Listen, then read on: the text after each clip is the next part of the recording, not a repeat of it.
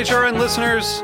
As we celebrate our 15th year, we are deepening our commitment to giving voice to the next generation of food systems storytellers, and we need your help. Our internship and fellowship programs help activate new possibilities for underrepresented and underestimated young people through experiential journalism, audio engineering, and production training. Through these unique programs, HRN helps food equity stewards build essential workforce readiness skills that expand their potential and foster economic mobility. Please consider supporting these critical programs. And with a minimum donation, you can be entered to win a dinner for two at an amazing restaurant in one of 8 cities and tickets to a concert at a great venue in one of those cities. We have incredible partners across the country who have donated, as they also share our passion for helping to educate the next generation of food systems storytellers. Check out heritageradionetwork.org/15 to donate and enter to win today. That's heritageradionetwork.org/15 to donate and enter to win today. And make sure you donate before March 31st. Thank you. This episode of Cutting the Curd is brought to you by Comté Cheese Association. Comté, an iconic cheese from the Jura Mountains of France, favored by cheesemongers and cheese lovers all over the world. Find out more at comte-usa.com. That's COMTE-USA.com. This week on Meat and Three, we look at how we've adapted to a new normal during the pandemic. From the business of restauranteering and the new habits of composters, to learning from the past to prepare for the future, we're exploring what came before and what lies ahead. People in charge of the collections and the acquisitions looked at me and were like, what the hell are you trying to sell me cookery for? These kids are so young, and we're teaching them that it's okay to throw out all this food, and we have to figure out a way to educate these students to make them, lifelong environmentalists. Tune in to Meat and Three wherever you get your podcasts for the latest stories in the world of food.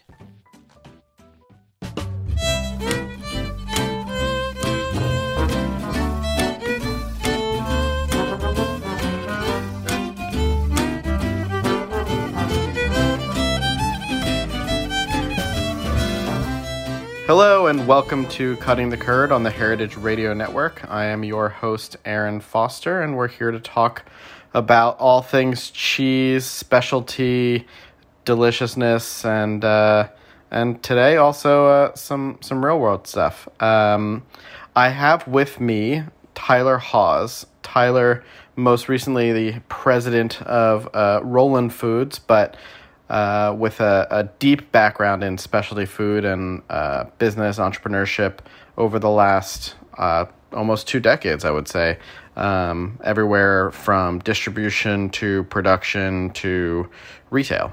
And I've asked him to join me today so that we can continue in our deep dive looks at what the industry is doing in response to COVID.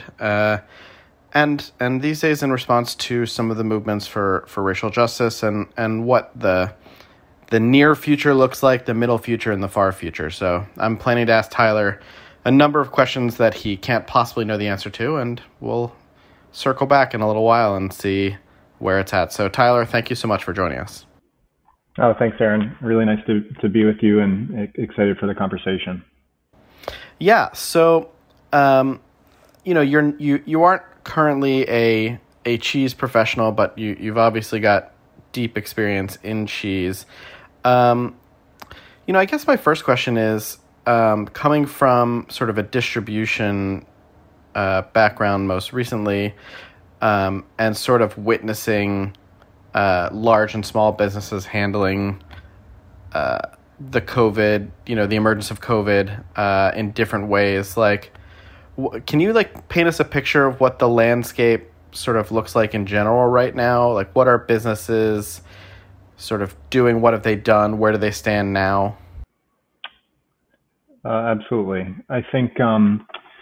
When we kind of look at the food distribution, landscape, you used to have, a very clear kind of bifurcated system.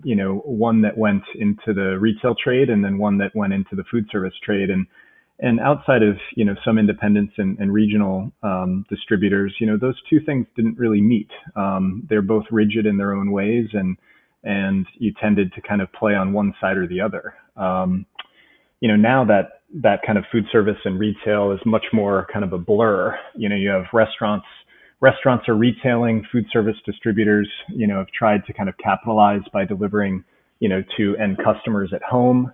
So I think those lines are not as clear. You have, in particular on the food service side, much of an identity crisis, because what was their core competency, they've now tried to go where the demand is, which is food at home versus food away from home. Right. And that seemed like a move sort of born out of desperation when the well of sales dried up in the food service sector, right? Yeah, that's right. I think it was, we have this stockpile of inventory that was meant for the restaurant trade, and we see obviously this, massive demand happening at retail. We need to both sell into, retail from a wholesale perspective, but also how can we, capture a bit more of that margin and go direct. But, from the beginning of that kind of strategic shift, I've been very skeptical, in particular around the economics. I think, at best it helps move some inventory, but at worst, I think it could actually, further perpetuate, a problem, just because I think it's so expensive to deliver a restaurant, let alone, $100 or $200 order to the suburbs. Right. It's interesting, I guess. When we're talking about cheese, we're generally talking about perishables, and you had all of this sort of, well, at the time it wasn't excess inventory, but it sort of overnight became excess inventory in the pipeline. And presumably not all of that was able to be sort of redirected to retail in time within the shelf life, right? Yeah, I think for a lot of folks that I spoke with, they ended up donating a substantial amount of product or heavily discounted it if they could. But the more esoteric, soft ripened cheeses, cheese that really needs somebody either behind an independent counter or at a restaurant to really explain kind of, how great it is and why it's so interesting. But those more kind of fragile, cheeses are very difficult to distribute unless you're shipping them directly to somebody's home. And even in that case, you can end up spending a lot of resources on customer service to, explain why, the rind is this way or the flavor is a little bit funky. So I think, a lot of the cheeses that you and I, would love to have at our table were the ones that were most difficult in terms of moving right off the bat. Does that make sense? It does. It totally makes sense. And I'm just thinking about an article I read in the New York Times today, which, or it was maybe just a short piece that talked about the volatility in the cheese market specifically. And I think they're certainly looking at more industrial producers, but how they're seeing demand drop off, or they saw demand drop off immediately as restaurants and schools and large businesses closed. And then now that some of them are opening, some of that business is coming back, but then retailers, once they were able to sort of bring in new suppliers into their supply chains, they're actually selling a whole mess of cheese. And so the producers are finding themselves kind of yo-yoed around. Yeah, it's so hard to plan, especially if you're a cheesemaker right now. I mean, it's hard to plan if you're a buyer. It's hard to plan if you're making a product, especially one that, is not going to be ready for 30, 60, 6 months, a year from now. So you are kind of, in this, area where you have to kind of anticipate that you're going to have to adapt. And so I think the more flexible you can kind of make your assortment and maybe not take as much risk around products for any specific, channel. I would anticipate that we're going to continue to see these types of kind of, fluctuations in trading, between markets as the demand just, is so uncertain right now. Right. That makes a lot of sense. So, I mean, it's, anticipate needing to adapt sounds like a sort of wordier way of saying expect the unexpected. Yeah, I think, if anybody, so right now you've got this kind of, we're in this recovery mode. We're starting to reopen, and you think of that in kind of a linear or a step change fashion where, today is going to be better than yesterday. Next week is going to be better than this week. And I don't think that's the path that businesses should prepare for, or cheesemakers. I think, it's going to be 2 steps forward, 1 step back, 1 step to the left, 2 steps to the right. So it's really about how you keep all available options open to you, because I think as soon as we start to get some consistency in demand, that's when things could change again as well. I see. That makes a lot of sense. And the idea that there would be consistency in demand anytime soon seems optimistic. Yeah, I think it is. You can't tie your business to reopening. You have to tie your business to the demand that follows, right? So it's great when, restaurants and small businesses can start to reopen, but, really the sustainability of those businesses and ultimately their success does not, come without substantial demand at levels that, have to really exceed 75% of what, they were doing pre-COVID, I think, to even, maintain a healthy business. In some cases more. Right. Depending on how, maybe leverage isn't the right word, but how profitable the business was beforehand, and what the exigencies are in the individual case. But certainly, I mean, if my business was 75% of what it was, it would be extremely challenging to run. So, well, and that's why I think, every business now needs to know their numbers better than they ever have before, and not only know what's happening, today and yesterday, but to have lots of different scenarios that you're planning around and saying, okay, here's what this could look like, scenario A, B, and C. How do I plan my business, effectively for all three? Both from kind of a base case to, kind of a worst case scenario. And managing your cash is the most critical thing you can do right now. And I think what my concern is that, there's some cash on the balance sheet of these businesses, whether it's a restaurant, or a small retailer that, is subsidizing their operating expenses to a pretty hefty degree. And the only way to solve for that is when demand returns at the levels that it was pre-COVID. And I think that's a recipe to have lots of zombie businesses over the next few months that won't make it. Yeah, I mean, I think you're seeing that just today with the announcement of the closing of Bedford Cheese Shop. And certainly a handful of other shops have announced that they're closing. I haven't seen as many cheesemakers announce that they're closing, and I wonder why that is, because I would think that some of these cheesemakers got stuck with a huge book of payables that they aren't going to collect on either ever or anytime soon.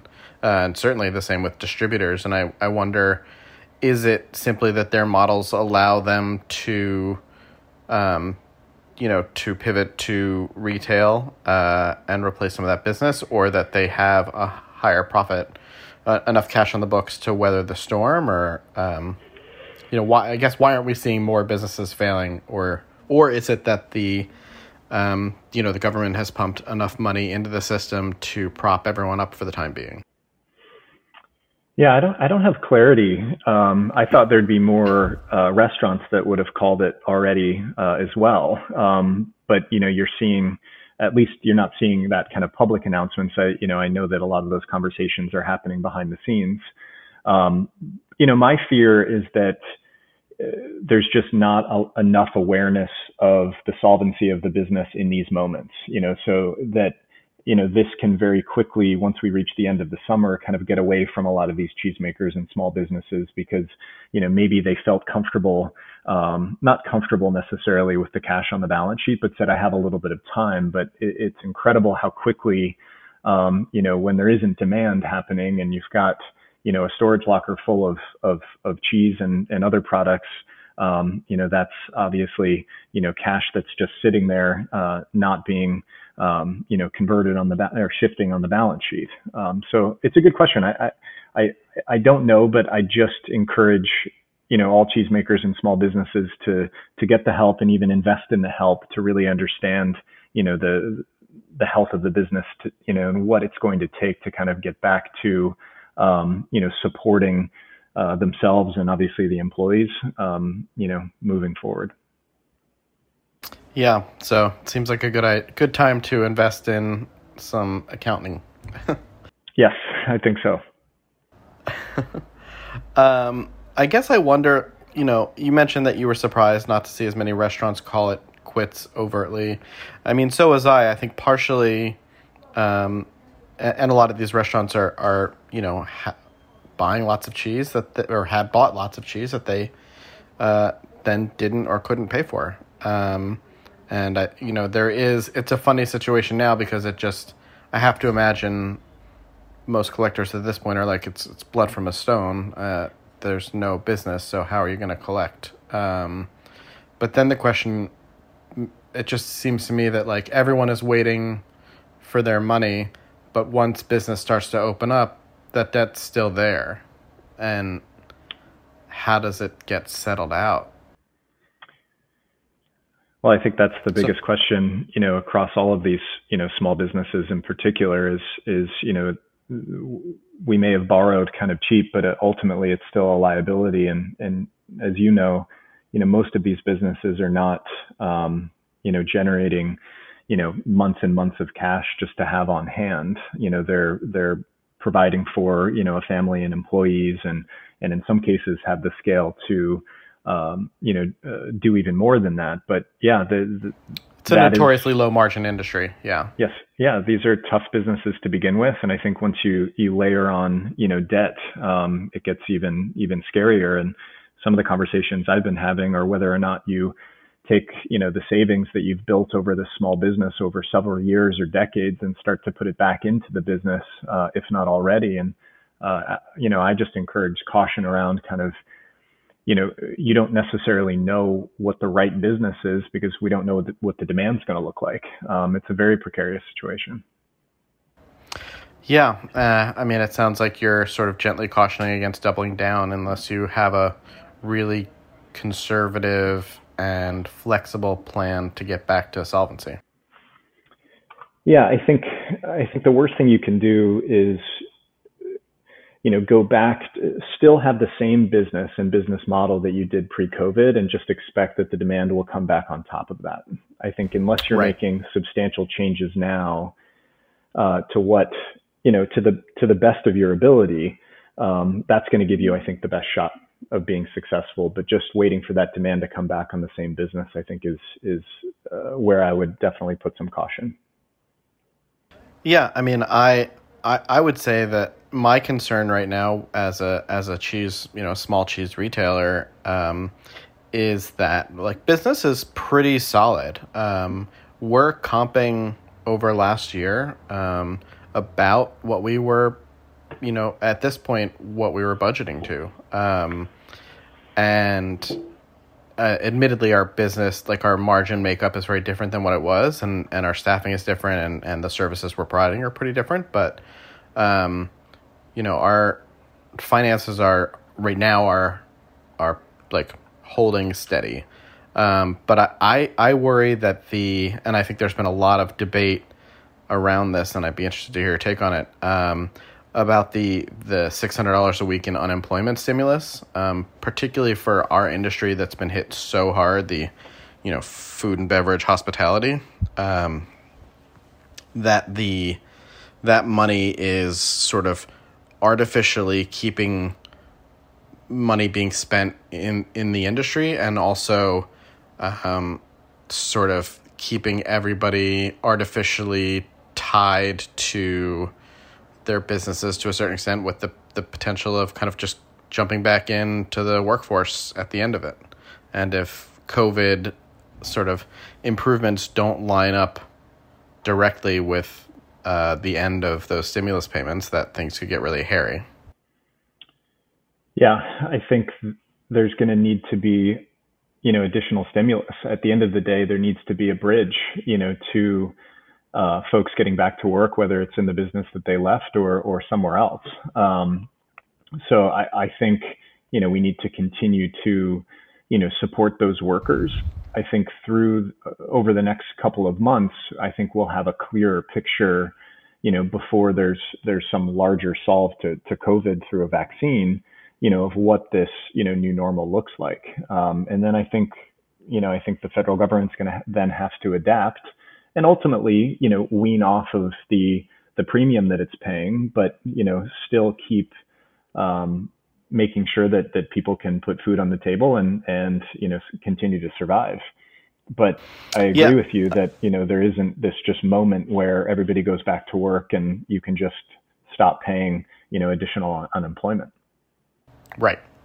It does feel, speaking to other business, everyone's kind of hush-hush about this because, like, a lot of our staff that, or people, not our staff, but staff that has been laid off or otherwise let go and is collecting unemployment, they're often making more than they were working for the businesses that they were working at before. And, I personally don't have a problem with that per se, but it does create a perverse incentive or disincentive where it's actually an eerily difficult environment to hire in. And I wonder, what it looks like to sort of change that dynamic where it does become, where you can incentivize people to go back to the jobs, to go back to jobs and go back to the jobs that they were working at before, while also keeping money in the economy and not sort of fucking people over and taking money that they depend on to live. Yeah. Just you saying that I hadn't thought about the ramifications of making it harder to obviously get help in a store like yours. But it makes a lot of sense. We would have hired probably for more positions earlier on if we could find people. But there's people have either stayed where they are and are working, or they left because they were afraid of getting sick, or they got laid off and then found that they could afford to live and stay home, which was sort of the point. Get out of the labor force. If you can't work remotely, at least stay home and don't spread the virus around. But yeah, and I think, as kind of inefficient as, unemployment was distributed, once it obviously, starts to, be at a normal cadence, like a pay period, every week or every couple of weeks, that motivation, definitely wanes, especially in this environment, right? And, you and your team are taking a different level of risk than, folks who are staying home. So I'm sure that plays into it as well. But I do think that, we're going to have to start seeing some policy around, whether you create an incentive, maybe, in order, if you go and take another job, you'll get, a certain X number of weeks additional of unemployment to kind of prevent this from, becoming, I think, a very, very challenging cycle. But at the same time, we can't just stop paying that, right? I think you could go to a more normalized unemployment level. But obviously there's a reason that it was, the $600 a week to begin with. Right. I mean, it would be disastrous if we simply stopped paying it. And definitely having a situation where it's slightly harder for businesses like mine, businesses that stayed open, to hire and retain people is preferable to having a whole bunch of people who can't afford to pay for medical care, feed their families, pay their rent, and then still not be able to, if all of those people were like, okay, my $600 is gone, time to go back to work, there aren't nearly enough jobs for all of those people to return to work. Right. No, I think that's exactly right. So it's interesting. I think what we'll do is take a short break and hear from one of our sponsors, and then come back and talk a little bit about what seems to be the word of the day, which is the pivot. So this is Cutting the Curd. I've got Tyler Hawes with me. Stay tuned, and we'll be back momentarily.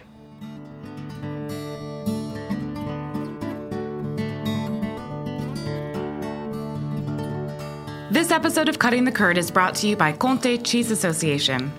Comté Cheese Association represents the Comté PDO, Comté Protected Designation of Origin in the USA. Comté is a raw milk cooked pressed cheese from the Jura Mountains of France. There, every day, 2,500 family farms deliver milk to over 150 local cheesemaking facilities, or fruitiers.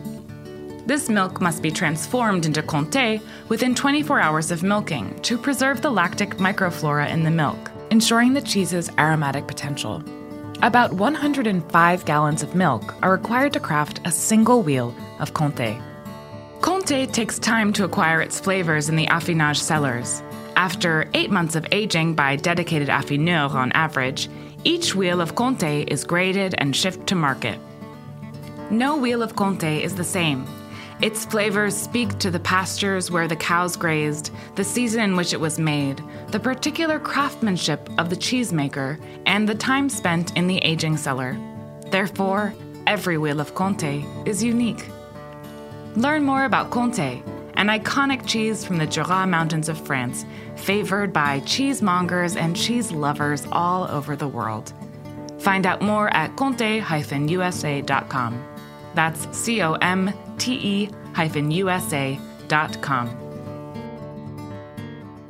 Hello and welcome back to Cutting the Curd on the Heritage Radio Network. I'm Aaron Foster, your host, and joining me is my dear friend, mentor, and just all-around brilliant business person and entrepreneur, Tyler Hawes.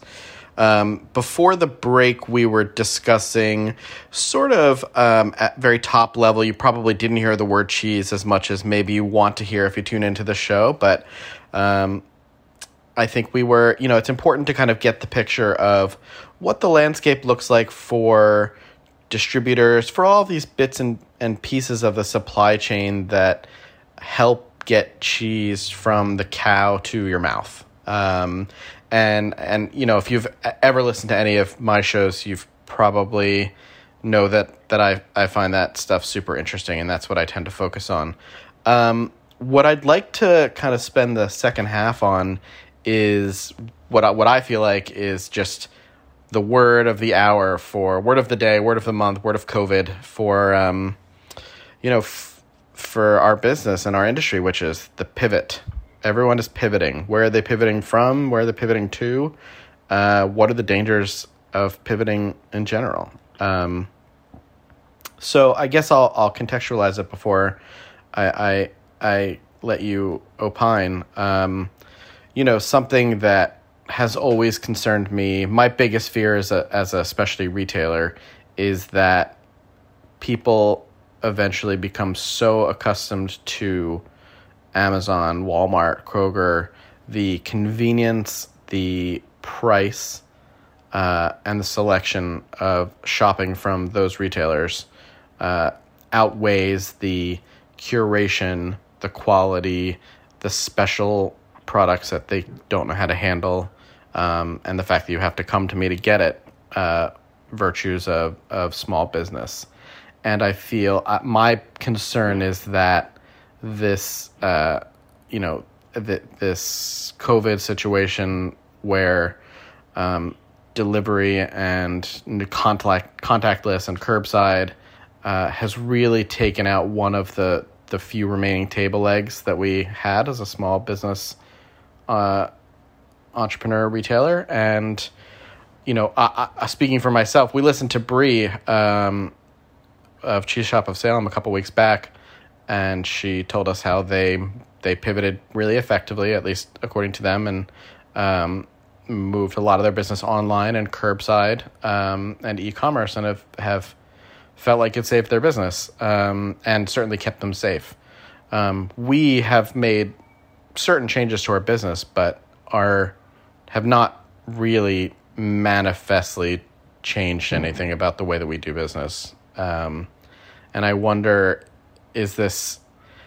I feel like you've got the MBA, not me, but I feel like one of the tropes is like change or die, and be flexible, move fast, and break things. All of these sort of trite cliches, but I am a little bit afraid. And so, how are you seeing people pivot? I guess is my question. I'll stop talking. You're here to talk to me. And yeah, what do you think? You've talked about being ready, sort of expect the unexpected and be ready to change. But what does that look like more practically? Yeah, I think, I struggle a little bit with just the word pivot because I think, to your point, it just kind of gets thrown around, and it's much harder than it sounds, right? Because you're creating another business within your business, or you're completely changing the way that you go to market, and I think everybody needs to know that that's a clunky process, and that you're going to learn a lot right from the beginning that is probably going to prompt you to continue to change along the way. So I think it's about thinking about it as definitely a journey, getting lots of feedback along the way, and obviously trying to reduce your risk, and hopefully you pick, the right spot or two, and you start to obviously get, the results that you're looking for. But I think if you are, if you're a business today that is not kind of digitally enabled in some way, I think you're going to struggle. I don't think, Aaron, you have the ability to order online, but you do have a very loyal and intimate following, I think, on social media. Was that a fair characterization? I think so. By and large, we do, and we try to engage with our social media sort of fan base or audience, and that's as far as we've pushed it. But I keep having this fear that keeps me up at night, that if we don't get online and make it as easy or almost as easy to buy from us as it is to buy from Amazon or Instacart or FreshDirect or Peapod, that those customers that left me because they were too afraid to come to the store and went to places that maybe they weren't as psyched on but got used to ordering that way and felt safer doing it, might not come back. Yeah, I think you do need to create that. I think there, unfortunately, is going to be a customer on the other end that, would just prefer to transact in that way, and that you can tell an effective story around the products that you're selling, and I think give a great value proposition, to those customers just in a little bit of a different way. And, I've seen, cheesemakers, even some distributors, being able to set up, online. I mean, it's the barriers to set up a site now, and you've benefited from this, just in terms of different technologies that you used, whether it's Shopify or some of these other sites. I'm not saying it's easy, but it is much more simple than it once was, to create that kind of direct, link from a commerce perspective. But I do, unfortunately, you had Walmart, you had Amazon, you had all these big companies, Target, that were able to stay open through this. They've massively benefited from it. And now, I don't think we can kind of just say, okay, well, people are just going to want that experience to come into the store. There's going to be a contingent of folks who can't do that. They have underlying conditions. They're going to purchase in a different way. So I think, one would alienate, I think, good paying, healthy customers, if we're not providing, I think, what some would deem as kind of the safe and easy option of whether it's curbside pickup, some delivery mechanism. But yeah, and again, that doesn't need to become your only business, but it definitely can become a part of the in-store experience. Right. Yeah, I guess I feel a bit like I've struggled to leave behind that and to turn the ship. And it's funny because Foster Sundry it's not like we're a huge business. We have a staff of roughly 20, which is up from 11 at the height of the pandemic when, a lot of people left and moved away, and we did lay off 2 people. And now we've rehired and kind of we're back to our full fighting trim, and we still don't have parts of our business turned back on. But it still, even at this size, did feel a bit like steering a ship that had a lot of momentum behind it, and had trouble kind of turning it into uncharted waters of e-commerce and new business channels. Well, and rightfully so. I think early on you were just trying to make sure food was coming in and going out.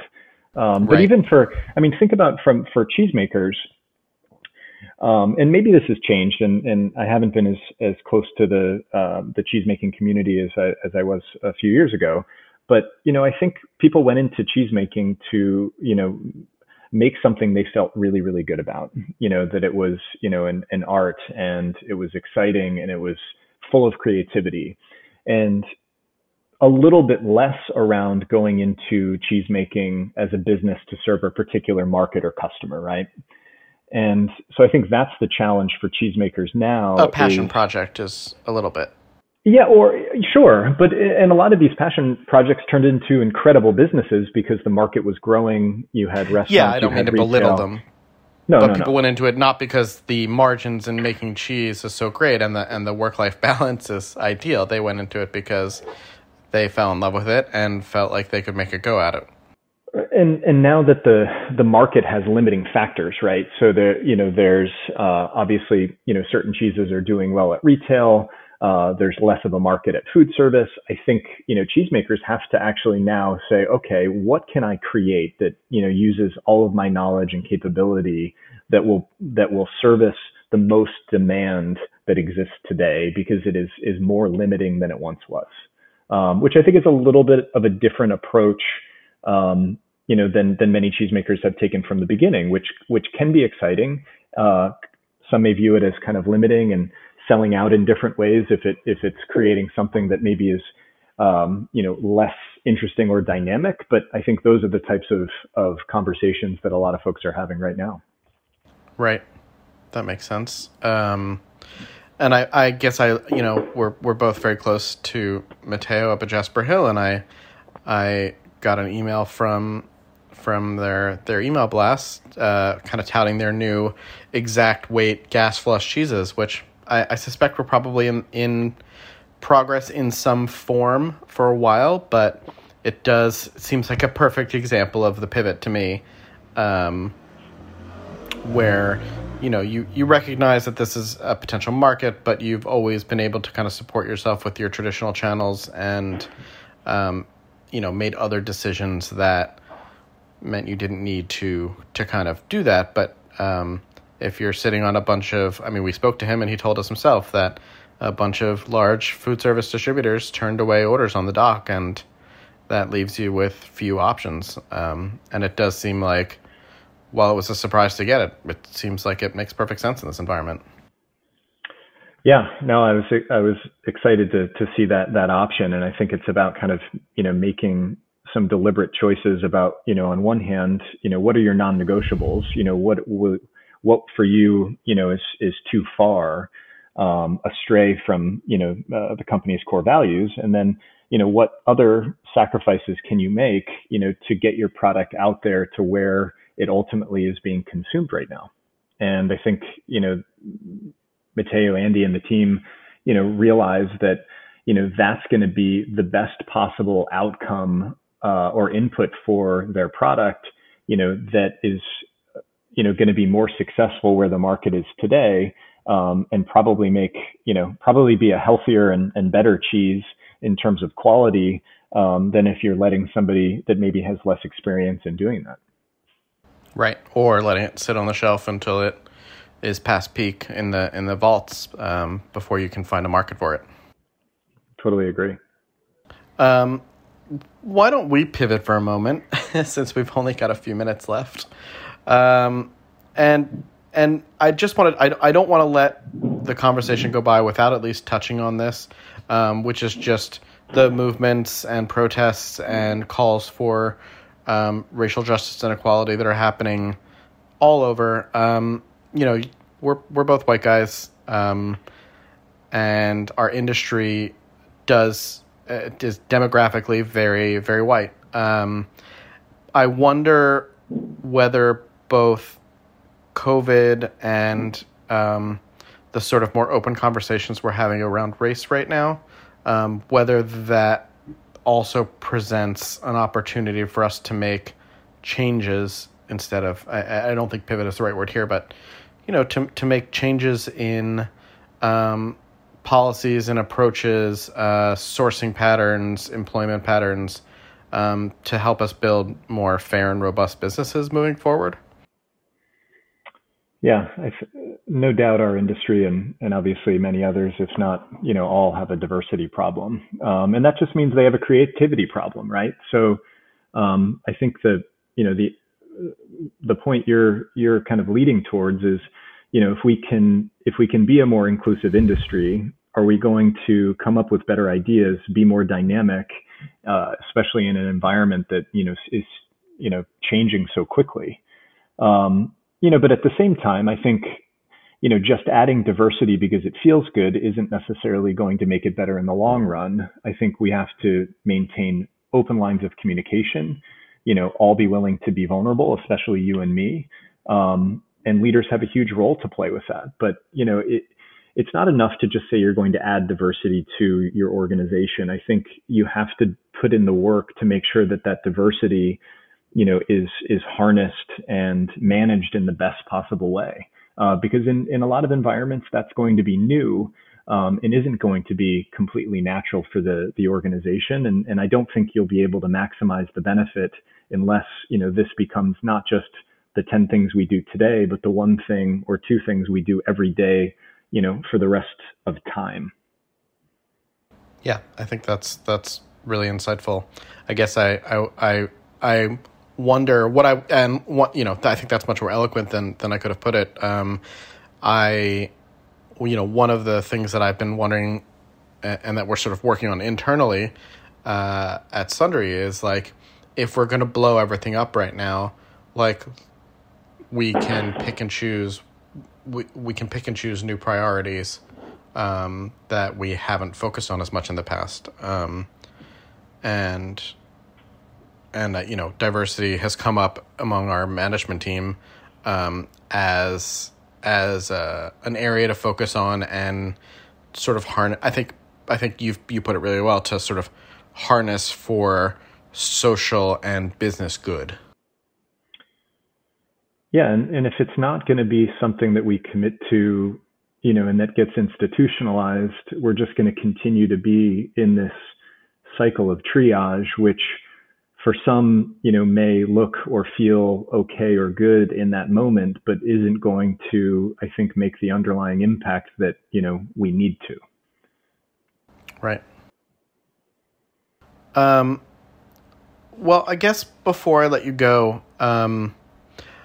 I'd like to know kind of how are you, I want to know a little bit about how you're feeling. Are you feeling cynical, pessimistic, optimistic, hopeful? I'm sure it's some mix, for the cheese industry in general, over the next couple of years. And then I guess I'd want you to give us a picture of sort of whether you think in, say, a year,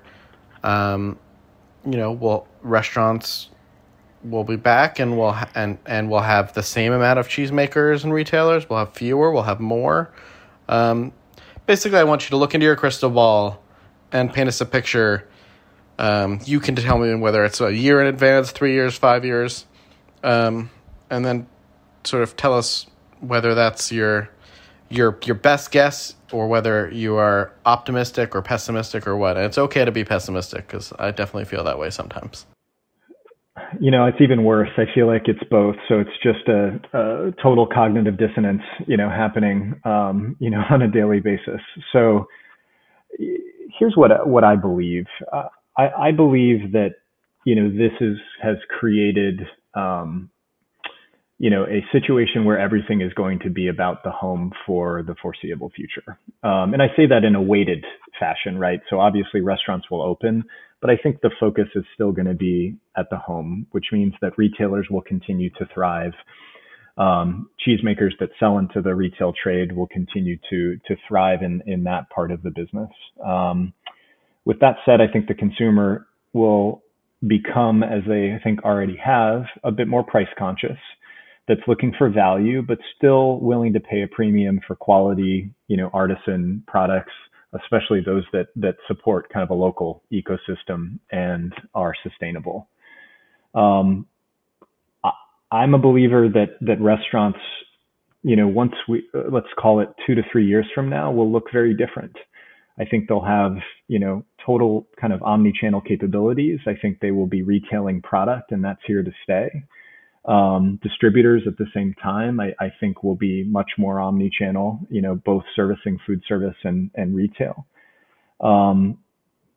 It'll be a much more coordinated offering. But I think in 5 years, the restaurant of the future will be thriving. We are social animals and need that interaction.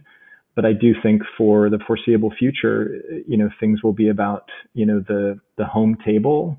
Hopefully that becomes the communal home table to a certain degree. But, for me, this is not a matter of a recovery to, a previous normal. I think this is an opportunity to, do some really creative and innovative things if we give ourselves the time and space to really think critically about, what our businesses and what the industry is going to look like.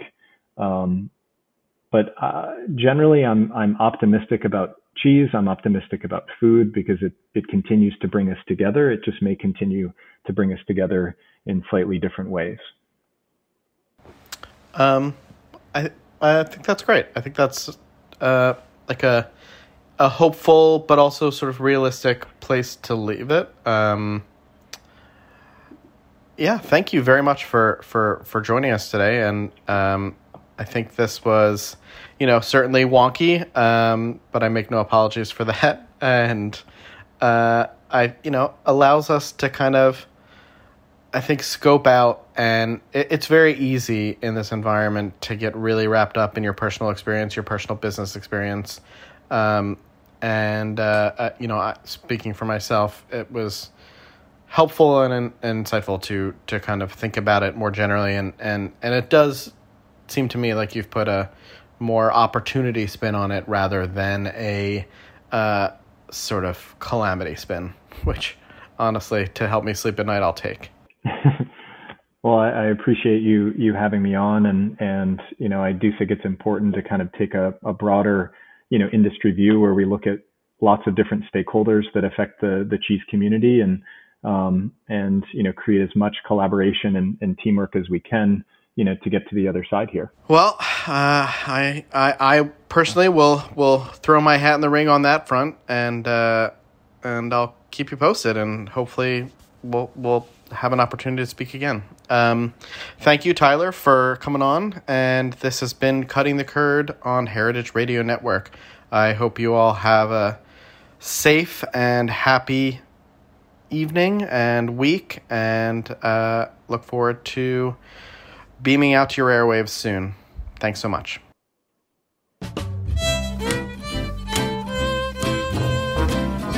Cutting the Curd is powered by Simplecast. Thanks for listening to Heritage Radio Network, food radio supported by you.